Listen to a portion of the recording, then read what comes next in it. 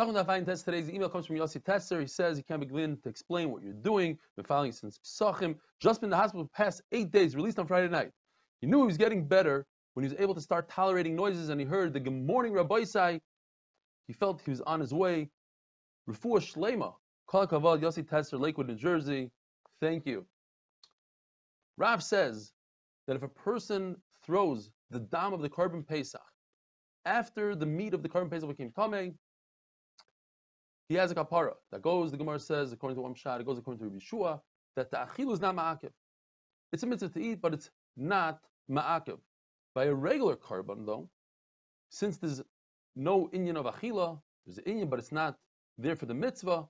So if the basar is tamei, but the chaylev is tar, or the chaylev is tamei and the basar is tar, you do zrika. Whereas by a nazir, and a person that brings a Korban Pesach, that the achila is important, then if the chaylev becomes tamei, then you can continue to do the zrika. But if the basar becomes tamei, that's when you don't do zrika. And if you did it, then you get a kapara. If a person himself becomes a tmei meis, then you don't do a zrika. And if you do the zrika, it's no good. Why? Because then this person is not in the parsha. He can't begin to eat even if he wanted to, and therefore the korban would be possible if you do zrika. Says the Mishnah, if you have meat of a korban that becomes tamei, and the chaylev, the parts that go on the mizbeach, are tahar, so you do zrika like Rabbi Yeshua. That Rabbi Yeshua says all you need really to do zrika is one kezayis of any type of meat, whether it's the meat that you eat or the meat that the mizbeach consumes. But you cannot combine a half a kezayis of human consumption meat with mizbeach consumption meat. However, by a oila, since the entire animal goes on the mizbeach, so there is no human consumption, so you can take any half a kezayis from the steaks or not from the steaks, it's all one shear.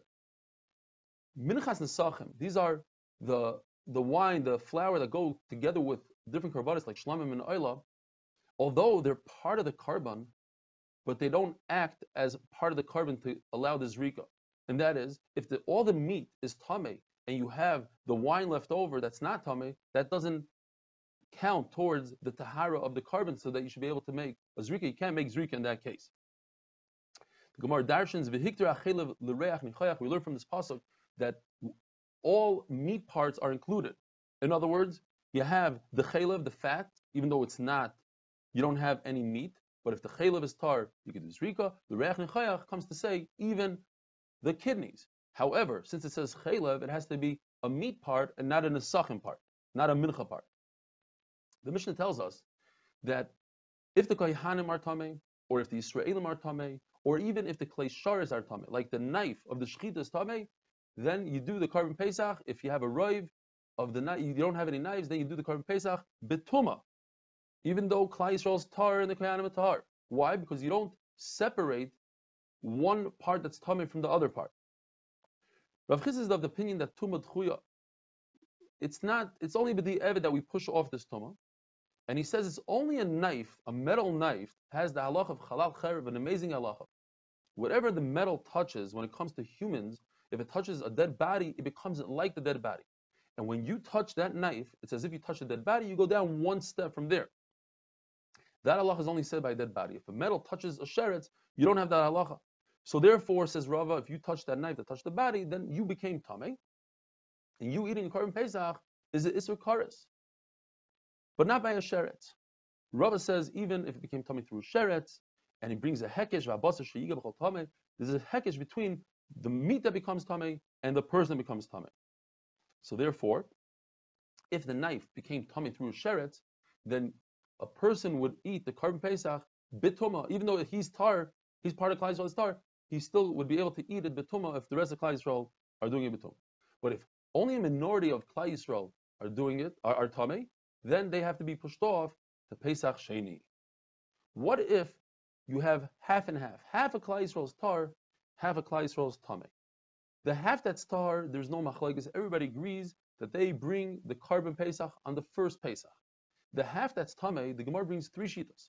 Either the half that's tamei, according to Rav, they bring it on the first Pesach because they're considered, even though they're half, they're considered a majority. A majority brings it on the first Pesach. There's two lashonis in Rav Kahana. First lashon is that Rav Kahana is of the opinion that the half of Klal Yisrael that's tummy is considered a minority. Minority brings it on Pesach Sheni. The second opinion of Rav Kahana is that they're not considered a majority, nor are they considered a minority. They're nishtahin, nishtaher, and therefore they don't bring a Korban Pesach at all, not even on Pesach Sheni. There's a brisa that says all three lashonos. You bring the Korban Pesach.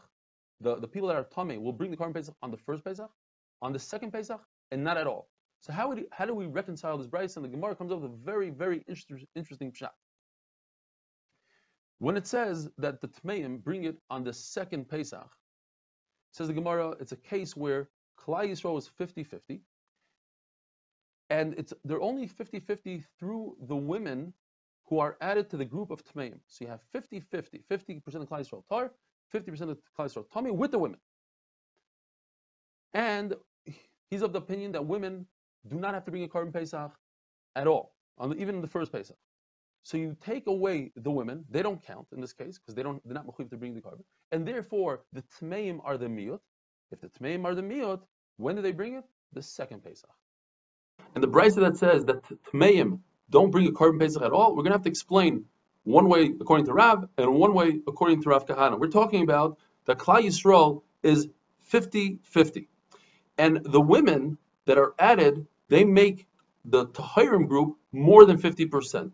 And we hold that women are chayiv in a Korban Pesach, so they are counted in the group of Tahirim. So therefore, the Tmeim don't do the Korban Pesach on the first Pesach because they are not the majority, they're the minority. But in the second Pesach, they don't do it as well. Why? Because once we remove the women, and why do we remove the women? Because they're not chayiv in Pesach Sheni, they're only chayiv in Pesach Rishon. So it comes out that Klal Yisrael is exactly 50-50. And according to Rav, 50-50, each group is considered a majority, and a majority doesn't bring a Korban Pesach on Pesach Sheni. But according to Rav Kahana, that he holds that 50-50 is not considered a majority, so we have to say that Klal Yisrael is 50-50 with the women. Not that the women push them over the top, but they're exactly 50-50 with the women, and women are mechuyev to bring a Korban Pesach on Pesach Rishon. So the Tmeim don't bring it on Pesach Rishon because they're not the majority, they're exactly 50-50. But on the second Pesach, they don't bring it. Why? Because if you take away the women, the Tmeim become the majority. Because the only way that Tahirim had 50% is with the women. Once you remove the women who are not chayiv in Pesach Sheni, the Tmeim become the majority. Majority doesn't make a Korban Pesach on Pesach Sheni. Have a wonderful day.